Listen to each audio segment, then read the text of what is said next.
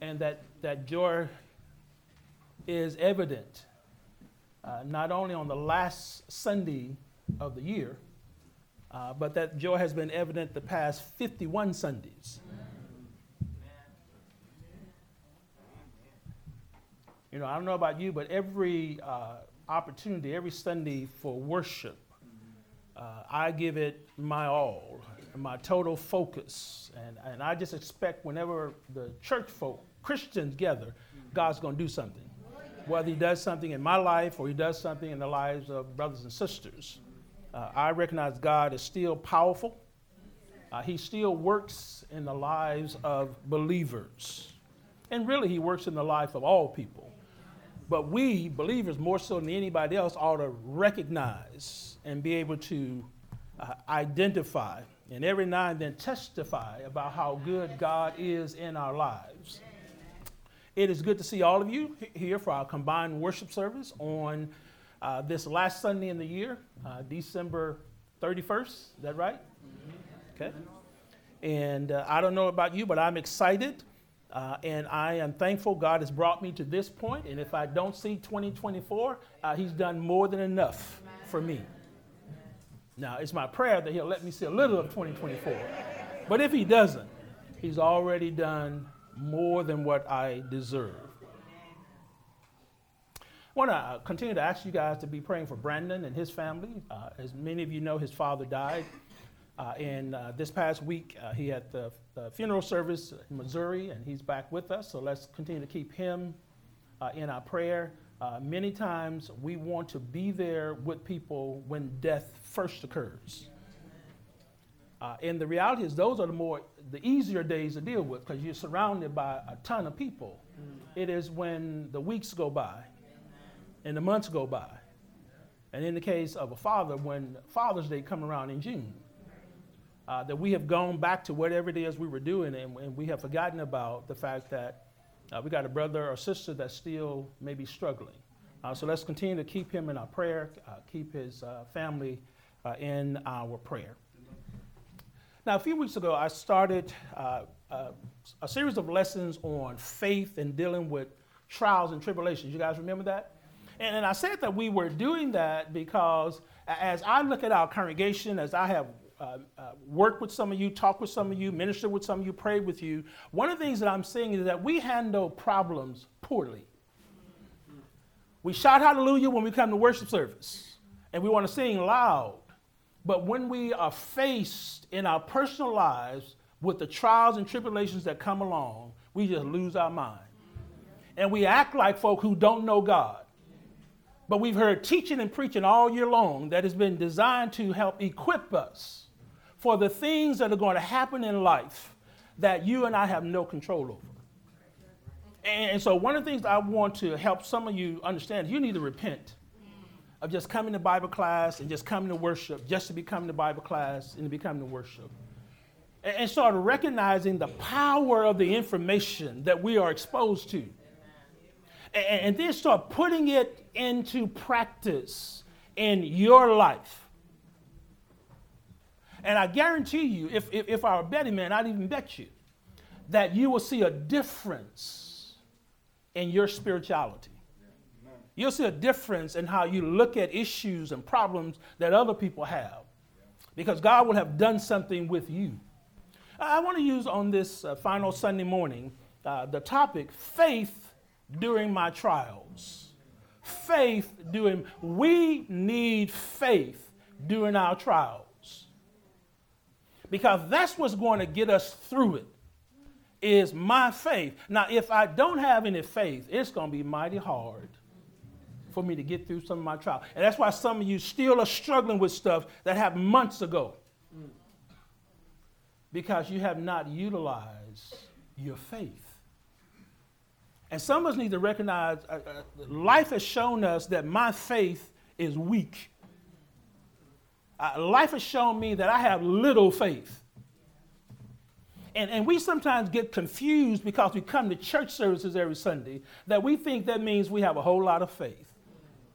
If I were to survey us, there are a bunch of us who are here today simply out of tradition. Simply because it's the last Sunday of the year. And we've already decided we're going to go away for New Year's, so we won't be here next week.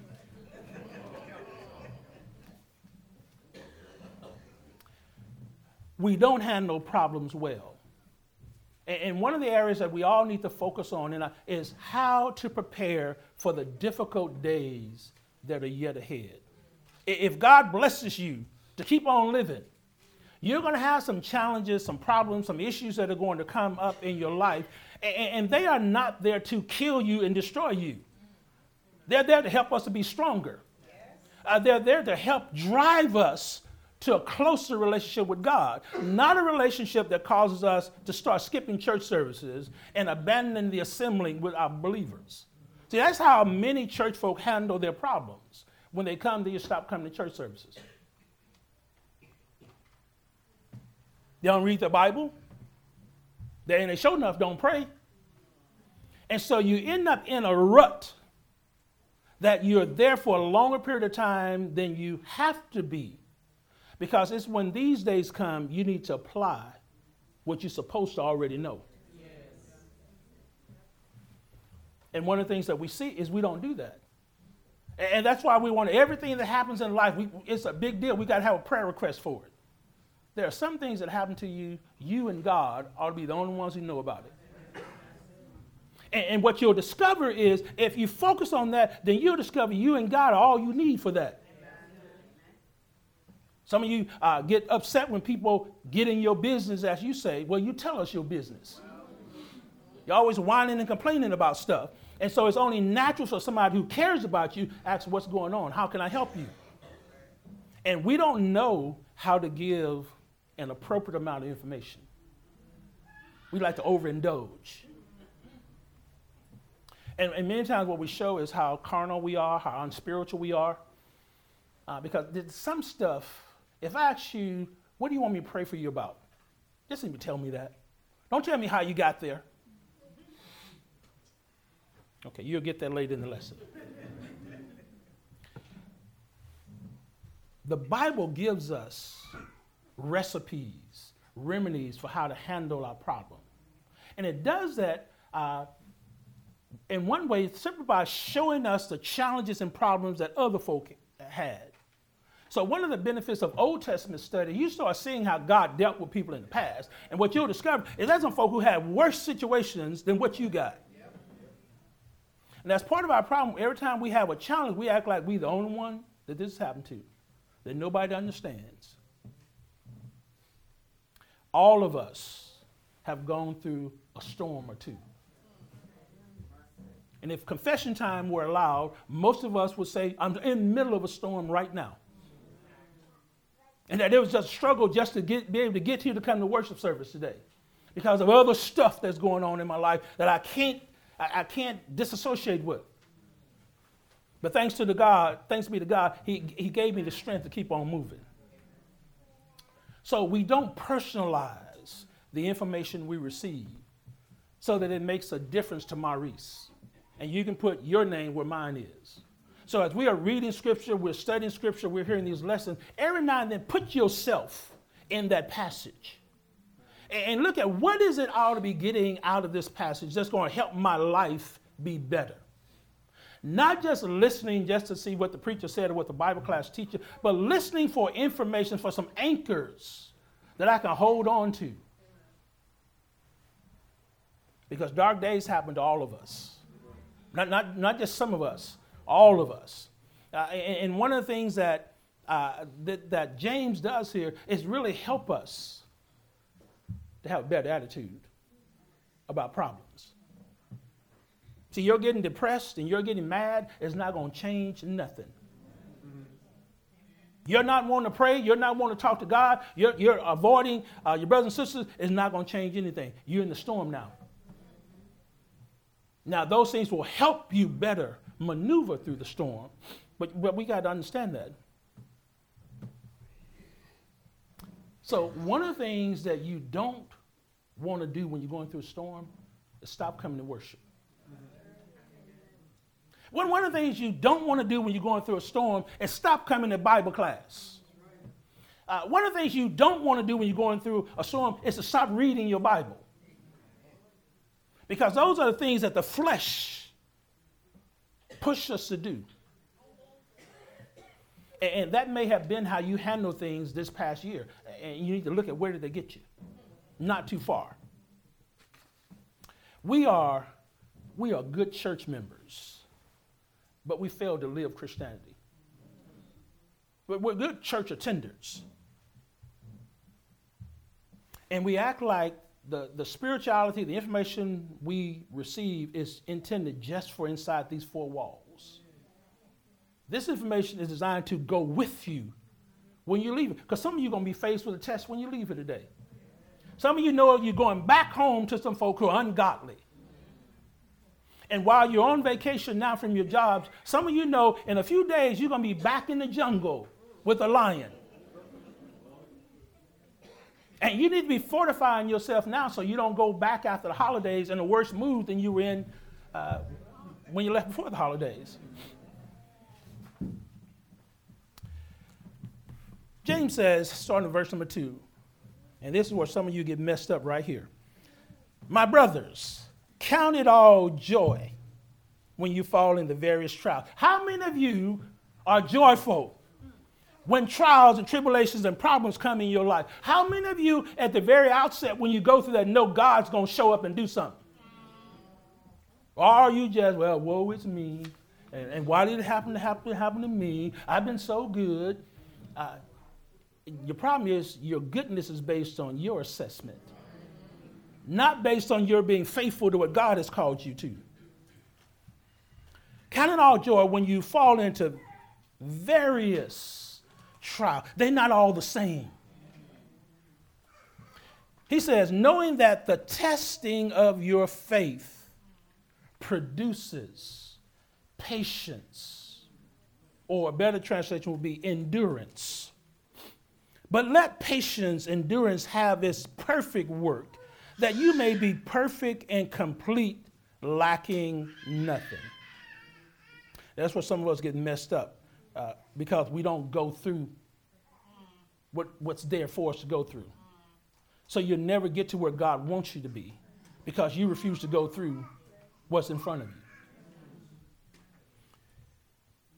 Verse 5, if any of you lacks wisdom, let him ask of God, who gives to all liberally and without reproach, and it will be given to him. When you go through your troubles, who are you talking to? James says the person you need to be talking to is God, not your best friend, not your counselor, your psychologist, or some gossiping church member. Some church member who got more problems than you do. Some church member who you can see they're not even trying to handle their own problem. Why are you taking advice from somebody who won't try and help their own situation? And you know you got churches, they just like to talk. Confidentiality is not anything some of us church folk know. But they would never know if you didn't tell them. If any of you lacks wisdom, the text says, let him ask of God, who gives to all liberally and without reproach, and it will be given to you. But then he puts another caveat here. But let him ask in faith, with no doubting, for he who doubts is like a wave of the sea, driven and tossed by the wind.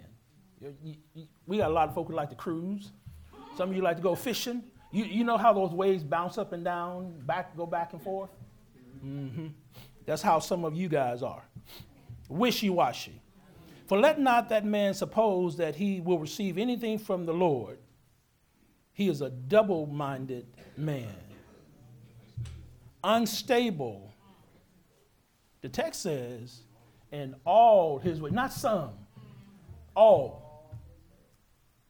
So now you ought to be able to understand why some people, they just messed up. They're messed up. They're unstable. An unstable person you can never trust. Some of you got some unstable friends. Depending on what day you talk to them, they'll say this. You talk to them another day, they'll say that. Let the lowly brother glory in his exaltation, but the rich in his humiliation, because as a flower of the field he will pass away. For no sooner has the sun risen with a burning heat that it withers the grass, its flowers fails, and its beautiful Appearance perishes. So the rich man also will fade away in his pursuits. I'll let you in on a little secret. Rich and poor got problems. Rich and poor are going to have problems until the day you die. So that's why we need to change our attitude about it, because it's going to be with us until we die. Blessed is a good part. Is a man or woman, Sister Brittany? Yes, sir. I have to watch my male and masculine and female words here. Blessed is the person, how about that one, who endures temptation, for when he or she has been approved, he will receive the crown of life which the Lord has promised to those who love. So those was just some editorial comments I made as I was reading the scripture. Now let me get into my lesson now. James says at the very outset, my brothers, and so he's talking to Christians. He's talking to church folk. He's talking to people who profess to believe in God. He says, you church folk got to change your attitude about how you deal with trials and tribulations. Because some church folk think, well, I'm not going to have any problems because I'm a Christian now. God is on my side. Everybody's going to love me and treat me right. When I go on a job interview, I'm going to get the job because I'm one of God's. The man or woman I marry is going to treat me wonderful all the time. Do I need to go on about some of these fallacies that we have? So James says, my brothers, my fellow church members, fellow Christians, count it all joy when you fall into various trials. The idea of count here has to do with consider, evaluate, and really it's a command. He's not making a suggestion. James is saying, Christians, when you go through what you go through, from the very outset, you need to have the attitude that God is with me. No matter how dark it is, no matter how nobody else understands, God understands, which ought to drive you to talk to him more than you talk to other folk. See, the natural response to trouble is not to smile. It's not to be happy. It's to frown and want to sit in the back of the building when you come to worship, even though you used to sit in the front and in the middle. But let a little trouble come, you don't want nobody talking to you. You want to be able to get in and get out as soon as the benediction is done. You guys know how you do it. When you got a little trouble in your life and whatnot, and when you're not walking as you ought to. And so what James says is you and I need to make a decision that I'm going to remain positive. Now, that doesn't mean I like what I'm going through, but I'm not going to get in the gutter. I'm not going to be complaining about this, because even in the midst of my current trouble, God has still blessed me. God is still good to me. So those of you who are sitting up here in the auditorium this morning and you got health issues, guess what? God's still good to you. Those of you who don't have a whole lot of money in the bank, guess what? He's still blessing you every day. Those of you who got a little hoopty, you don't have the kind of car you want. Your hoopty gets you to where you need to go. You need to be thankful for that. So make a decision that even though it's rough right now, I am not going to get in the dogs. Because I got God on my side.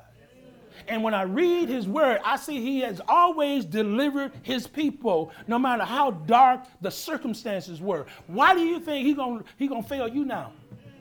Now, if you're not living right, you're not serving him right, you're not giving as you ought to, you're not involved in ministry like you ought to, you're not reading, study, yeah, you ought to be concerned. But here's where, if we just simply maintain and do what we're supposed to do, you can have some joy, even in the midst of trials. So, Sister Monique, even though you and I had a conversation last week, even though they're laying off 1,500 people at State Street Bank, you don't have to worry. Because you got a God who owns all the banks. State Street won't act right, he'll send you to another one. So you make a decision. I'm not going to wallow in self-pity here. I'm going to walk by faith. And when I look back and see how God has brought me from wherever I was to where I am now, I have no doubt he will continue to move me forward. But it's a decision you got to make. And some of you need to stop hanging out with all these negative, pessimistic people. Because that adds to your problem while you're always down in the dumps. Walk around some people who have some faith, some trust in God, and you'll see that stuff will get contagious. And you'll start acting like you somebody. Now we did a whole lot of good singing earlier. I want to ask, can we do some good living behind that singing? He says, count it all joy when you fall into various trials. And trials are things that come along and they just rock your world. They disrupt your world. So there's some problems that all of us face, and there's nothing to it. It's just like water rolling off your back. But then there's some stuff that comes along, it just messes you up. That's what James is getting at here. He says they are not limited. So we look at what some people are going through and think, oh, if I go through that, I can handle that. Okay, but that's not going to be your issue. That's not going to be your issue. He says they're unexpected. Just like stuff that comes out of nowhere. You go out, your car was running fine when you pulled in the driveway last night. When you go out this morning and you're sitting on 4 flats. That's unexpected. Or at the beginning of the week, you filled your car tank up, and you got some folk in your house who use your car, and you go out there thinking you still got a full tank of gas. Yeah, anybody know what I'm talking about? And now you frustrated and mad and want to take somebody's head off because now it's fumes. And your first thought is, it was full when you got in it. Why didn't you fill it back up? How you going to deal with that without losing your Christianity? There's just little things like that, but they are unexpected things. And it is the unexpected things that mess us up. See, when your relationship is right with God, you find yourself equipped for whatever comes your way. As a matter of fact, you start anticipating what might happen that I hadn't thought about. So I can be better equipped to handle that. He says, count it all joy when you fall into these trials. He says, because what's important is you need to know something. See, part of the reason we get messed up with trials and tribulations, we don't know nothing. We don't know nothing because we're not reading the Bibles, we're not studying it, we're not applying it to ourselves. So when we need to put some information in place that we were exposed to, we didn't take no notes. We didn't go back and review anything. And so we're out there using my own feelings, my own thoughts, or what some TV personality has said, or what I heard or read on Google. So he says, you need to know something. And so this idea of knowing here is understanding things that are out of your control. See, for you power-hungry people, you control freaks, this is what gets you in trouble. Because in this thing called life, there's a whole lot of stuff you have no control over. No control over. You got to be equipped so you can handle it because you can't control it. But if you're a Christian, you know who's in control.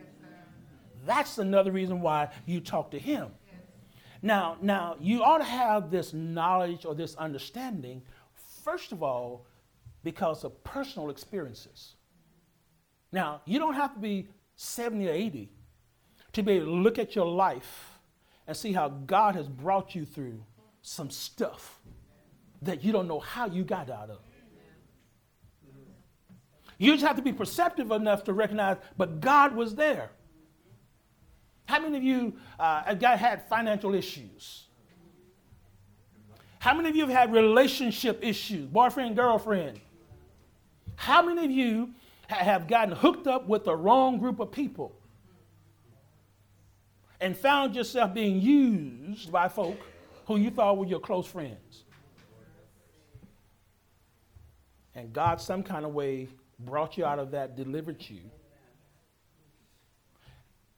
And many times when God does that, we forget to say thank you.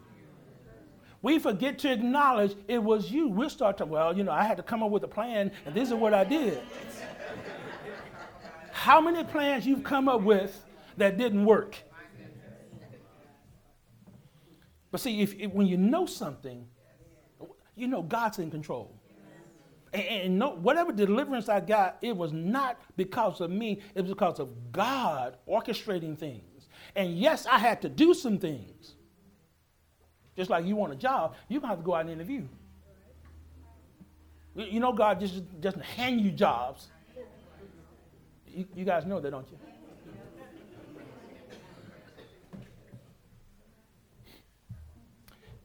So you get to know this based on personal experience, but you also get to know this from the Word of God.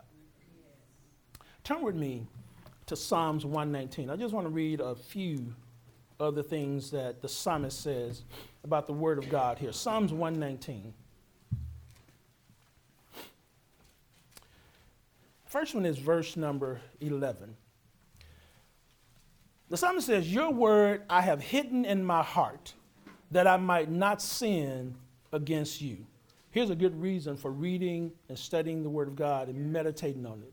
Because there's a whole lot of stuff that you and I are going to encounter that if we don't understand God's perspective on this, we're going to fail. Verse 15 and 16. "I will meditate on your precepts and contemplate your ways.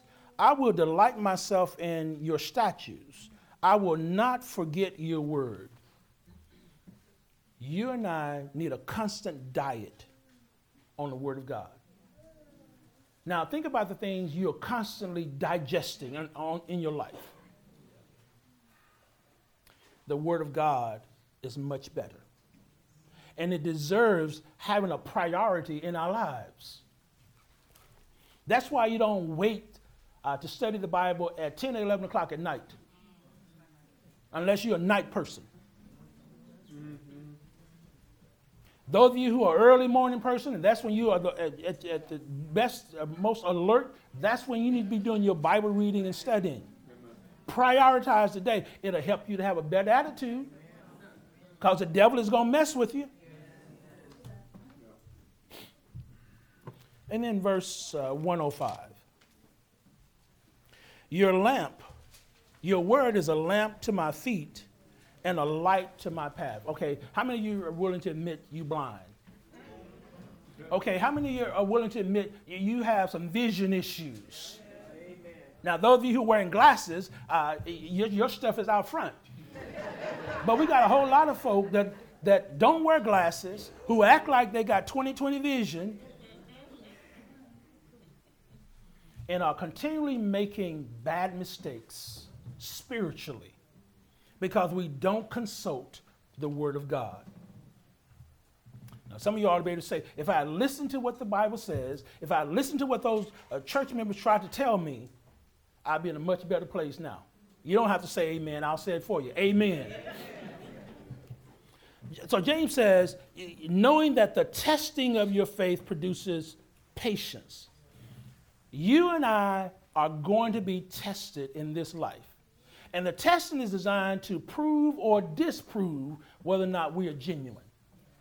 See, a lot of times when tests come along, if you're honest, it shows you're not where you think you were. You're not as holy as you claim to be. Some of the tests help me to understand how easy it is for us to forget the Word of God. Because the moment after you have made that decision, then the Word pops into your head. And we won't make a confession and say, Lord, I messed up. I should have gone right, but I chose to go left. Because that's what I felt like doing. Your feelings, when it comes to spiritual matters, are not a good indicator of what's right. Okay. Your feelings, even in your romantic life, are not a good indicator of the kind of decision. How many of you have dated somebody you felt like that was my life partner? And now it's 20 years later, you can't even remember the person, hardly. It wasn't a good decision, but that's how you felt. Immaturity will cause us to make some decisions that are not based in reality. He says the testing is designed to bring about patience, or again, a better word is endurance. And I say that because patience is temporary. We're patient as long as we're in a situation that we can't do anything about. Okay, when we come out of that situation, then we go back to our old ways. You and I need to bring about or have some endurance. Endurance is a quality of strength of character that increases as we go through more and more trials.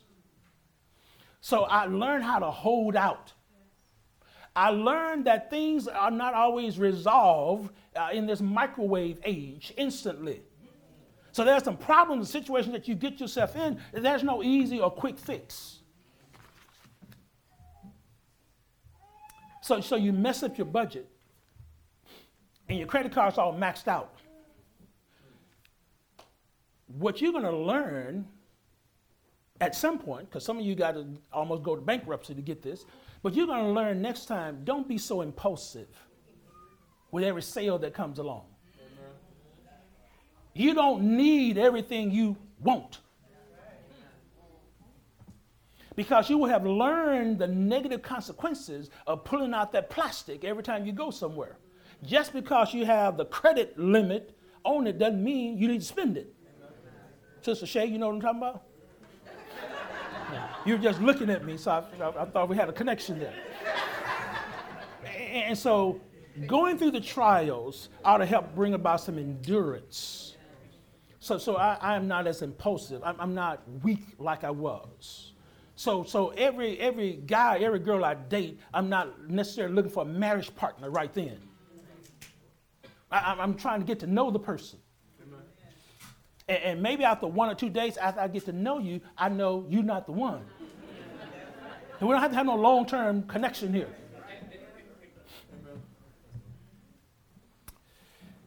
He says, testing of your faith produces patience of endurance, but let patience have its perfect work, that you may be perfect and complete, lacking nothing. So the idea of perfect work is being fully developed. The idea of being spiritually mature. Some of us, we don't handle our trials well because we don't want to grow up spiritually. We're spiritual babies.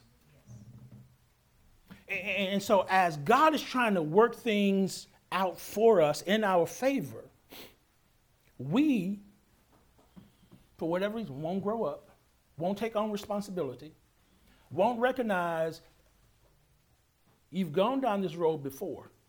As a matter of fact, you've gone down this road a few times, and there are always bad consequences.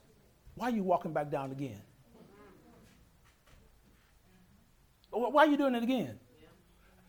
Why are you doing the same thing but expecting a different result? I think you guys call that insanity. We got a lot of insane church members. I talked to a brother a long time ago, been married 3 or 4 times. and as I got to know him and whatnot, I said, your problem is you're marrying the same woman. That's why you have the same problems. So he didn't get that. So we had to have a conversation later on, and I said again, he still didn't get it. Because he was letting his hormones influence his decisions. He was letting the fact he didn't want to be by himself. But I said, I'd rather be by myself than go through 3 or 4 divorces and claim I'm a Christian. There's just some stuff that just does not go right. You're a Christian, and you made these many bad choices when it comes to marriage, and you don't feel bad about any of them? You're always putting the blame on her. Well, you chose her. Fully developed, spiritual maturity. He says, you'll lack nothing if you allow the results of the trials to bring about the spiritual growth that God wants in you. So the problem is we run away from trials. So a problem can happen at a congregation. Instead of staying at the congregation dealing with the problem, guess what we're going to do? You all know what you do. You run away to another congregation where you can hide. Problem on a job. You've been disciplined. You got a bad evaluation. They didn't fire you. You just got a bad evaluation. Instead of living up to that, you want to go to another company. You're not going to fix this thing by always running away. You got to stay there and deal with it because it helps you to understand who you really are. Because we many times have a false sense of security about who we are. We say we're a faithful Christian, but don't want to come to evening worship. We say we're a faithful Christian, won't come to Bible class. We say we're a faithful Christian, but got out against multiple people and won't try and fix any of those issues. But you faithful. If we're going to mature, we're going to have to deal with the trials that come in life. And many of them are not as difficult as we make them to be. We got to grow up and learn how to be responsible. If you break something at my house, I expect you to volunteer to pay for it. I don't expect to have to ask you for that. I expect that. Now, I've been disappointed because I've had some folk who broke some stuff and I'm just sorry. If I came to your house and broke something, I'm going to offer to pay for it. Not only am I going to offer to pay for it, I'm going to go find it. Where do you get that from? Okay, in 2 days, I'll have that for you. You're not going to have to ask me. That's about being responsible. If I borrow your car and ride out all the gas you had in it, I'm going to fill it up before I bring it back to you. Anybody know what I'm talking about? So God wants us to lack nothing. But if don't stay put and let him work with us, we'll never get there. Guess what happens when you won't stay there and allow God to work with you? You're going to stay in the trial. It's going to come back again. You're not going from being a sophomore to a junior without some trials. We'll give you some grace as a freshman. But you're not going to move from sophomore to junior, junior to senior without having to master and deal with some things. And the good thing is that we serve a God who takes care of us. All he wants us to do is simply do what he's told us to do.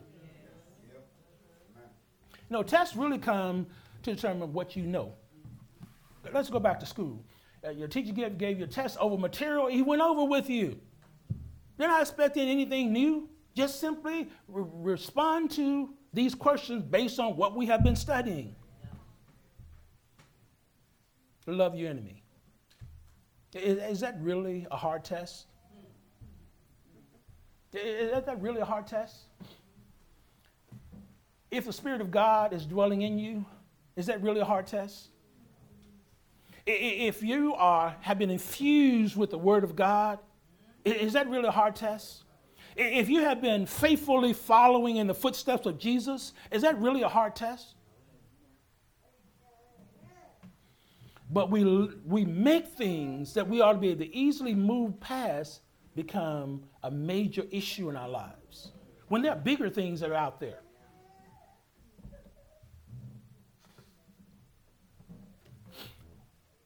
We will get to the point where we're lacking nothing when we learn how to submit to God. See, our real problem is we don't know how to submit.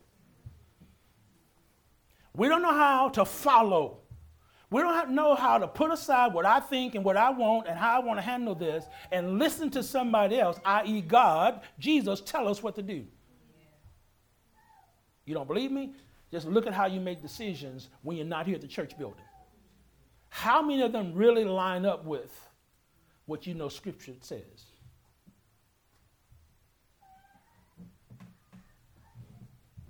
But James doesn't stop there. James says, I know some of you're hard-headed. And some of you just don't get it. So what James says in verse number 5, if any of you lacks wisdom, let him talk to God. That's an easy thing. James said, you're going through trials and you don't understand why you're going through them. You don't know how to handle them. Instead of self-pity, talk to God. Ask God and he will give you understanding. He'll give you wisdom so that you will understand why it is you're dealing with this thing and ultimately what you need to do to get out of it. Much of our struggle is in our attitude. We're too prideful. We don't want to acknowledge when we need help. We don't want to acknowledge I messed up. We don't want to acknowledge my priorities are not where they ought to be. We don't want to acknowledge I am a religious hypocrite. I go to church services, but I have not learned to submit my personal life to what I'm learning in worship and Bible study. Guess what? God already knows that. He's just waiting for you to be honest and acknowledge it. And he says, you can do that when you talk to me. You don't have to get up and tell the whole church. Just talk to me. Show me some humility. And I'll step in and bless you. 2 Corinthians chapter 12.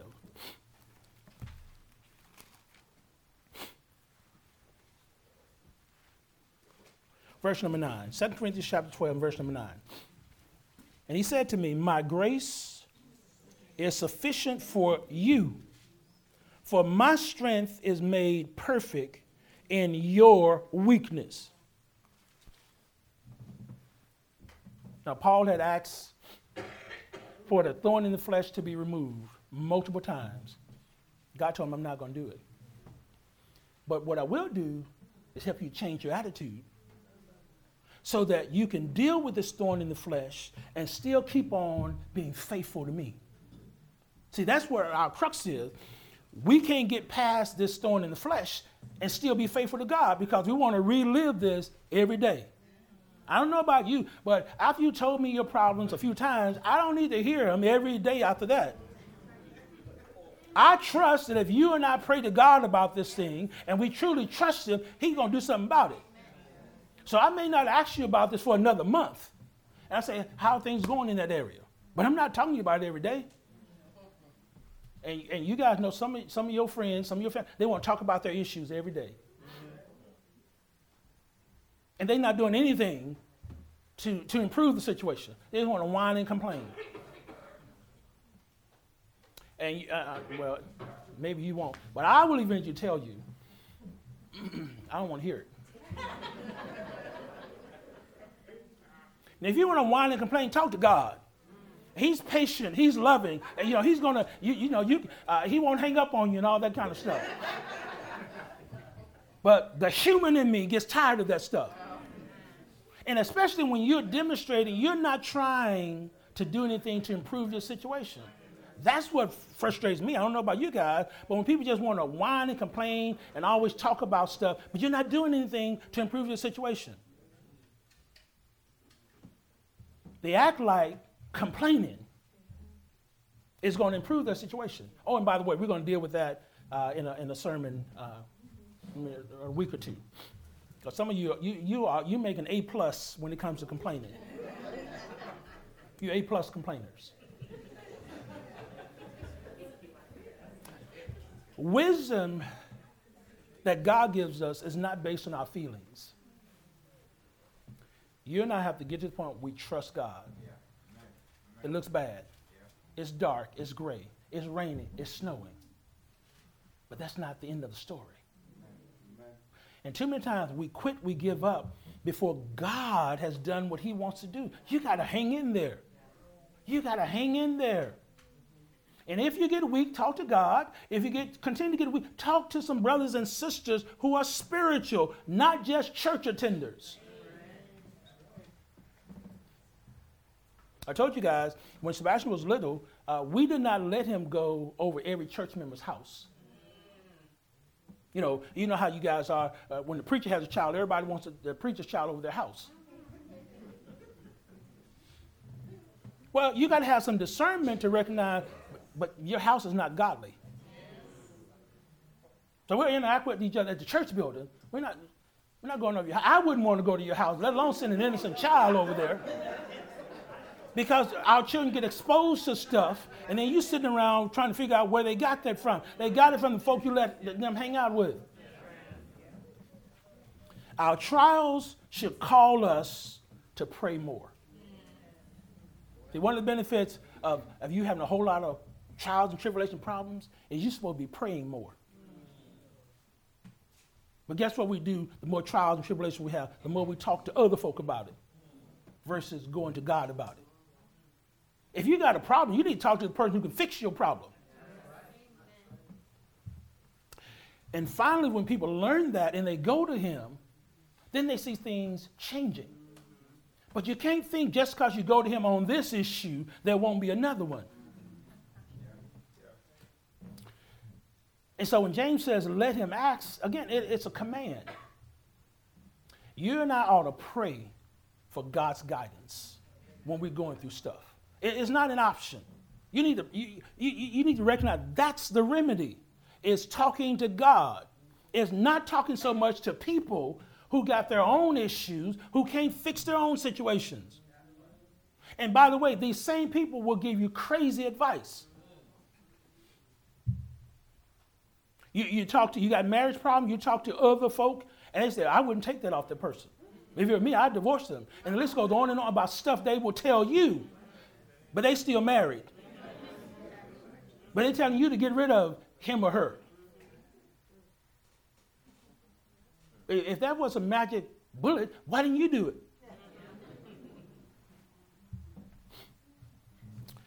If you're going to get counsel from other people, they need to share with you what God says about the situation, not what they feel about it. And that's one of the reasons I caution people. I've told people, if you're going to seek counsel with me and then these other people, we're not going to do that. You can go with them. Because we're going to end up telling you different things.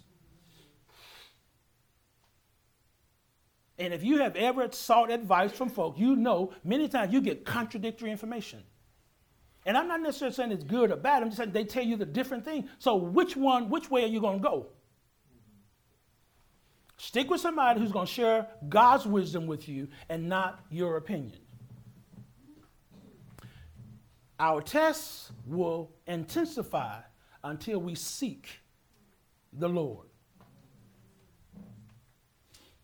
You can go on acting like you big and bad. You can handle everything. You macho, you Superman, you Superwoman, and all these other titles that we give ourselves, but your problem's still going to be there. Yeah. See, it takes some humility to go to God. After all, He is our Heavenly Father. We are His children. Now, moms and dads, you want your children to come to you when they have a problem. And there are some problems you know they got, you're not going to do anything until they come and say something to you about it. Because you expect them to grow up and recognize that's what parents are here for. We are here to help you do the things you can't do for yourself. And some children quickly learn it, and others are just rebellious. They'll burn the house down before they say, Mom, Dad, can you fix me something to eat? You know they don't know how to cook. But they're going to go in there and try it anyways. The smoke alarms and everything else is going off. I'll never forget, I'll tell this on Sebastian. No, it's not a bad thing. So when we were in transition from Houston to here, we had gone to Houston for an event. I was at a church activity, and I was talking to a whole bunch of people, and he asked me for the keys to the car. So he can go sit in the car. And because I was engrossed in the conversation, I gave him the keys. But guess what I found when I went to the car? He was in the car, but he had gotten hot. So he had turned the car on, sitting in the back seat with the air conditioner up. And so at that occasion, I said, never again. Never again, because I thought about what could have happened. Now, he was smart, he was ingenious to do that, and stuff like that. But no, from a parent standpoint, no, that's too much liability there. So the text says, He will give liberally. God gives His wisdom to us generously and without bargaining. Hear me. You don't have to swear, double dog swear. And God, if you get me out of this situation, I'll serve you till the day I die. You get me out of the hospital, I'll be at church service every Sunday. You get me out of this financial hole, I'll give right for the rest of my life. See, God doesn't require that of us, but if you listen to some people, that's exactly what they say, and then they don't live up to it. Because we think that's going to make God respond quicker to this situation. God is already generous to us. You don't have to double dog swear and put your hand behind your back and cross your fingers and all that kind of stuff. Or do you guys still do that? Okay. He says that God gives generous, and he won't reproach you. That means he won't reprimand you. Okay. God doesn't tell you, I told you so. Anybody had anybody, I told you so. You're suffering already. That's really not what you need to hear. It's not going to help you. I told you so. I am thankful when I talk to God, I don't have to hear that. Now, when I talk to some of you, that's what you're going to give me before you even try to help me. I told you so.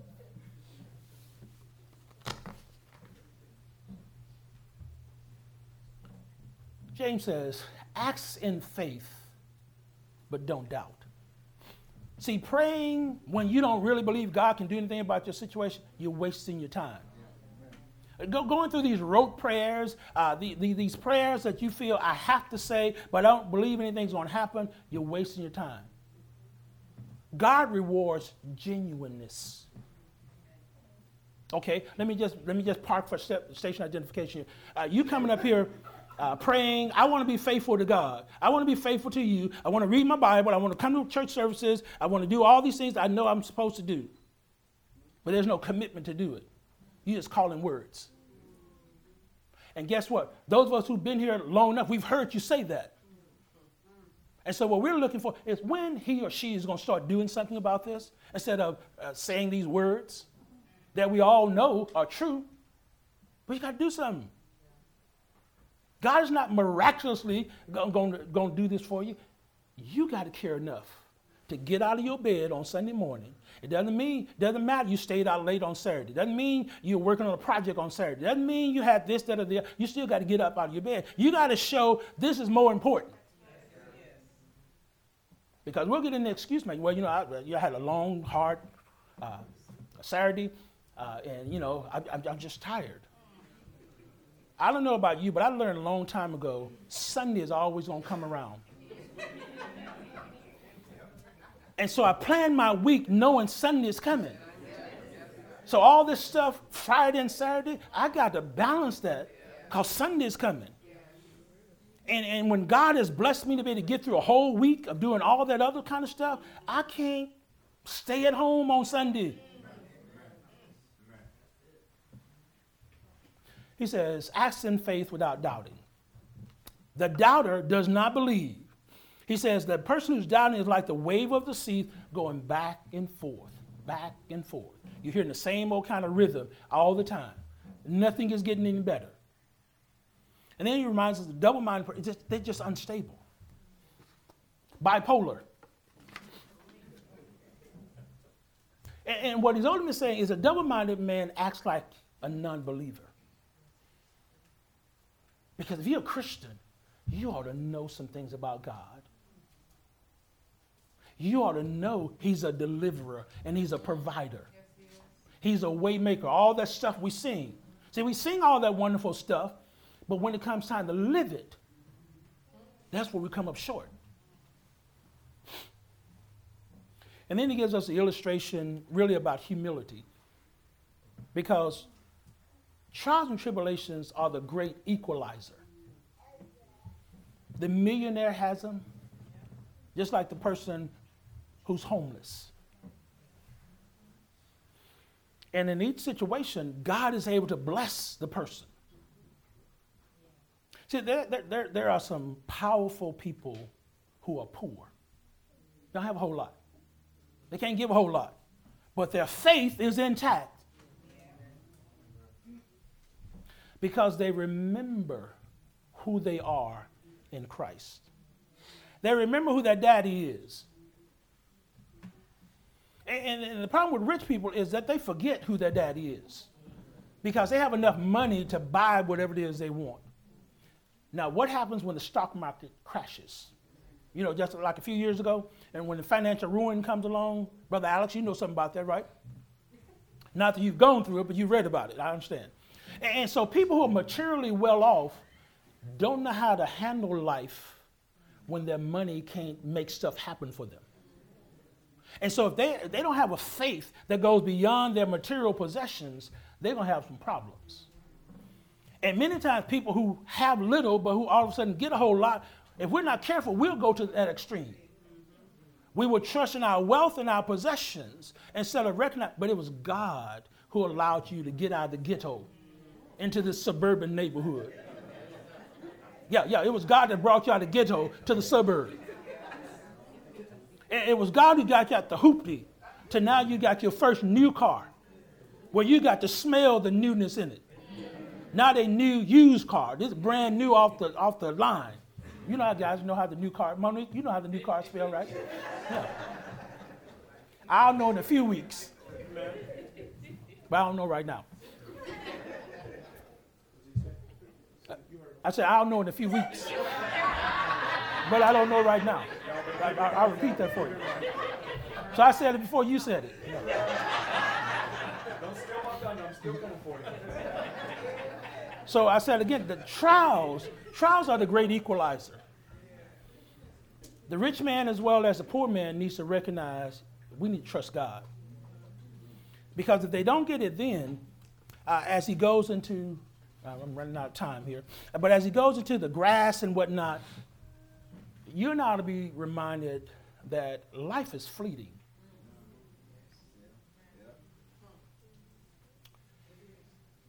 Many of us are going to many funerals this year.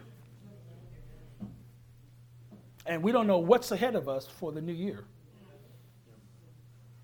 But when you think about your mortality, it really ought to cause you to want to get as close to God and stay as close to him as possible. So getting close is one thing. Staying close is a whole nother thing.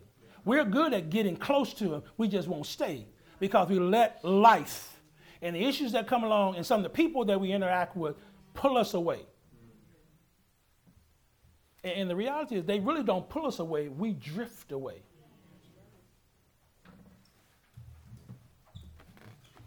So let me go to verse number 12. Blessed is a man who endures temptation. For when he has been approved, he will receive the crown of life which the Lord has promised to those who love him. See, this is where we ought to want to go. Blessed, spiritually prosperous, is the man who goes through the trial to completion, who doesn't try to circumvent the issue, who trusts God as he or she is going through this, that deliverance is on the other end. That I'm not going to stay in this situation forever. It may feel like it, but I got to trust God. No, but it's not going to stay that way. And too many times as we go through our trials, we feel like it's going to be long. We don't want to deal with it. And so we start making stuff happen ourselves. And in the process of us making stuff happen, we dig ourselves into a deeper hole. You lonely. I'm single, and I don't think I have the gift for singleness, so I'm going to go find me somebody to marry. Well, guess what? That's exactly what you do. You find you somebody to marry, and then a year later, you're in the divorce court. Because now you discovered you were never compatible. You discovered you never loved that person, they never loved you. That your reason for getting married had nothing to do with what marriage is all about. So you shouldn't be surprised that it falls apart. Blessed is a person who endures temptation. The text says, for when he has been approved, that means passed the test. And it is possible, church, for us to pass the test of life that come our way. Amen. God is the one who gives the grade. You don't grade yourself. Because too many times that's what we do. We grade ourselves. Oh, I'm through this and all that. You don't know anything. God is the one. So when he says, well done, my good and faithful servant, you pass the test. You and I can't say that because we don't recognize there's another test right around the corner. So God can say this at the end, if we have been faithful. So he says, when he has been approved, or when he's passed the test, and so I list on there, but what about the people who don't pass the test? Think about the people that you used to worship with who've fallen away from the church. Think about the people that you know who, instead of sticking with the Word of God, they went out and got some artificial stimulant to help them deal with the challenges of life. Think about the people who have abandoned their family situation because the economics were just too hard for them. Everybody doesn't pass the test. Think about the person who, when they know they have wronged someone, but they refuse to go back and fix that, make it right. Think about the person who has aught with a brother and sister. And I believe Jesus says, if you even think somebody got a problem with you, before you come to worship, you go find that person and straighten stuff out. Then you come back to worship. See, it'd be the same as if you when you got here for the morning worship, you remembered that you and Matthew got into it. And I wonder if Matthew has gotten over that. So instead of coming in for worship, you and Matthew go downstairs and you talk about whatever it is you need to talk about. And if you need to talk about it for the next 2 hours, there's an evening service coming. You don't short circuit the situation to say, well, I went to him. Was there any resolution? He says, when he has been approved, he will receive the crown of life which the Lord has promised to those who love him. A measure of how much you love God has to do with how you handle your trials. Jesus had a trial when he was on the cross. He didn't want to do it. But guess what? His love for the Father kept him on the cross. Now, how much will your love for the Father cause you to endure the challenges of life? See, quitting shows that you don't love God. Now, you can justify and say all that you want to say, but what it shows, you don't love God. And we got a lot of folk who have been self-deceived, who think they love God, but they don't obey him at all. They just come to church services. See, that's the problem with our Western religion. It's based on church attendance. It's not based on a changed heart. And that's why we nickel and dime each other, griping and complaining about how people dress and how they look and all these kind of things. And the bigger, weightier issues about learning how to love and forgive people, we never get around to it.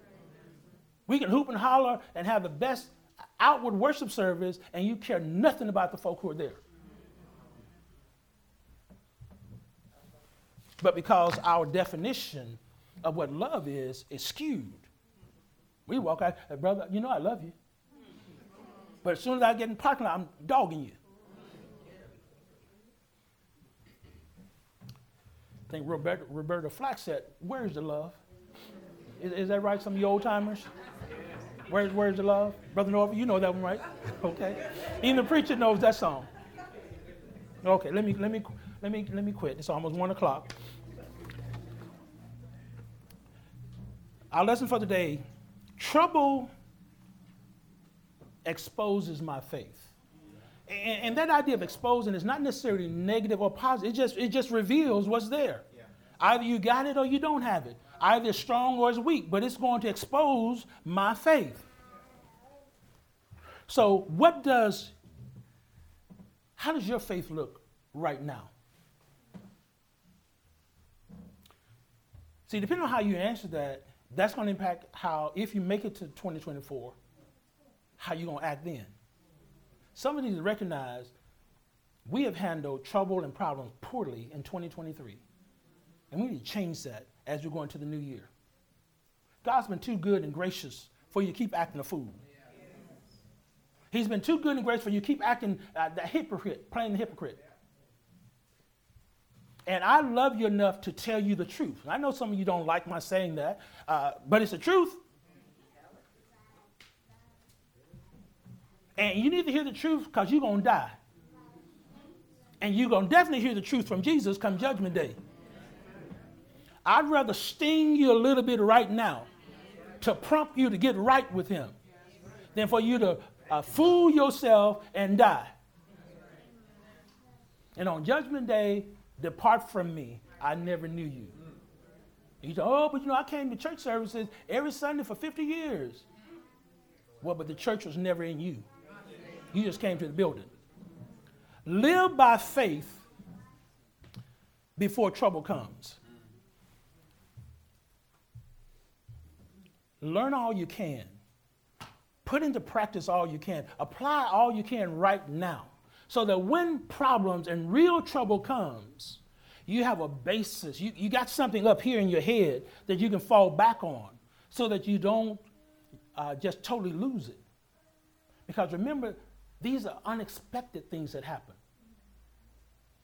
So you got to have your stuff with you. You got to be fully equipped. In the wintertime, they tell you, put a shovel and all that stuff in your car because you never know when you're going to get stuck out in the snow. How many of you got that stuff in your car right now? You say, oh, the weather's been nice. It hasn't been cold and there's no snow this winter. Okay, keep believing that.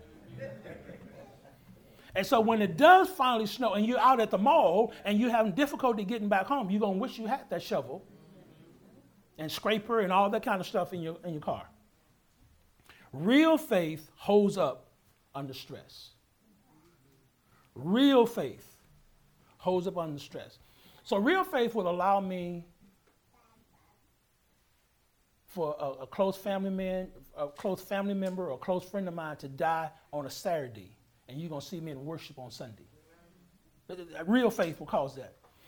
Real faith will cause me, I may have gotten fired, laid off, downsized, but I'm going to show up and praise God because I'm still alive.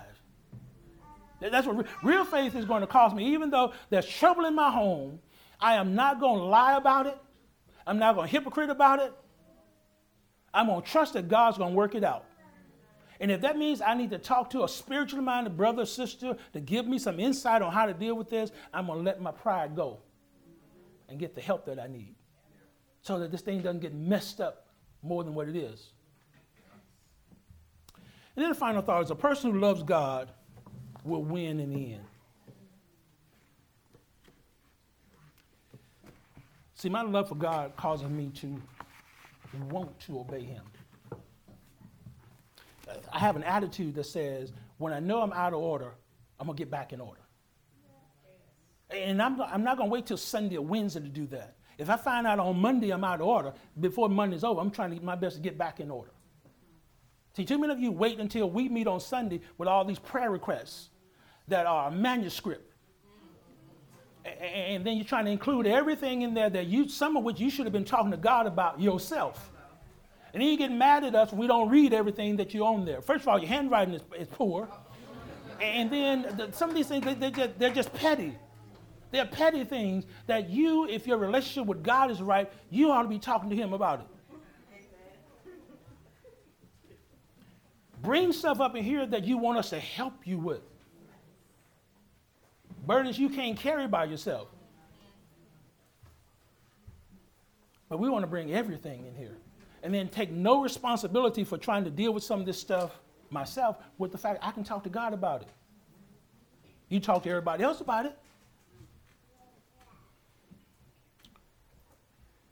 Our faith during trials needs to stay intact. Your faith during your trials needs to stay intact. And a lot of that has to do with where is your relationship with God right now?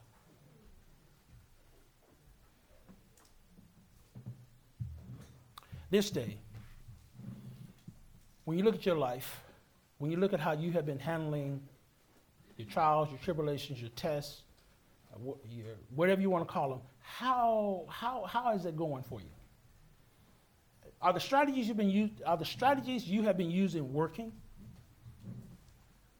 Have you really resolved the issues that you've had this year? Are they still lingering and you're getting ready to drag them into 2024? So there's a way to deal with issues, even though they may take a longer period of time to deal with. But you got to stay faithful and you got to trust God and not compromise as you go down this road. Some of us need to recognize your faith struggles are because you're not faithful. And until you get faithful, you're going to keep on having these same issues.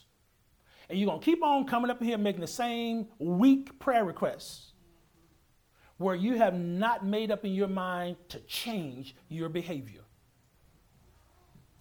And God is saying, I'm just waiting on you. I'm just waiting on you. And since you haven't made up your mind, I guess you're going to have to stay in this storm a little while longer.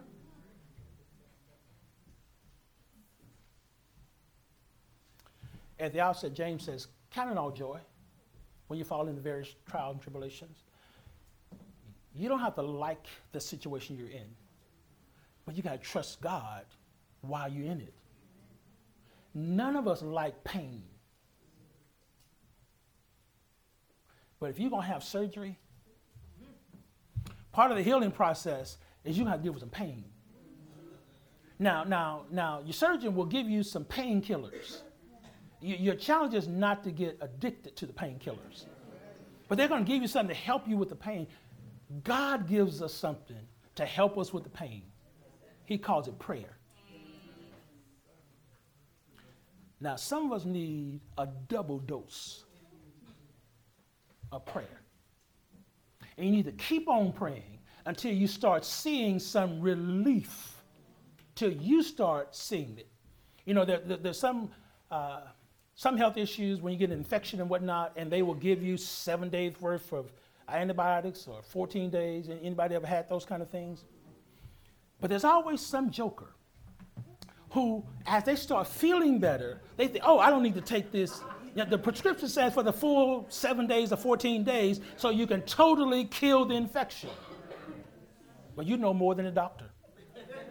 Or you know more than God. And so I started feeling better and, you know, all this kind of stuff.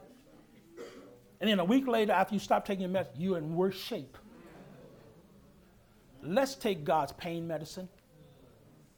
Let's discipline ourselves to listen to somebody beyond me. I don't think you are as wise as God is. Doesn't matter how many degrees you got, or how many certifications you got, you do not know more than God does. Because if you're honest, you're wrestling with, God, how do you expect me to have joy when I'm having problems? You stick close enough with God, He'll show you how to have joy, even in the midst of your trials. He'll show you how to have joy when everybody else is falling apart around you. He will make a situation where those folk will come to you. How do you get through this? And that becomes our opportunity to testify about God's goodness. And God is the reason I'm sane today. God is the reason I didn't go to some of those substitutes. I followed His pain plan. And I'm better for it.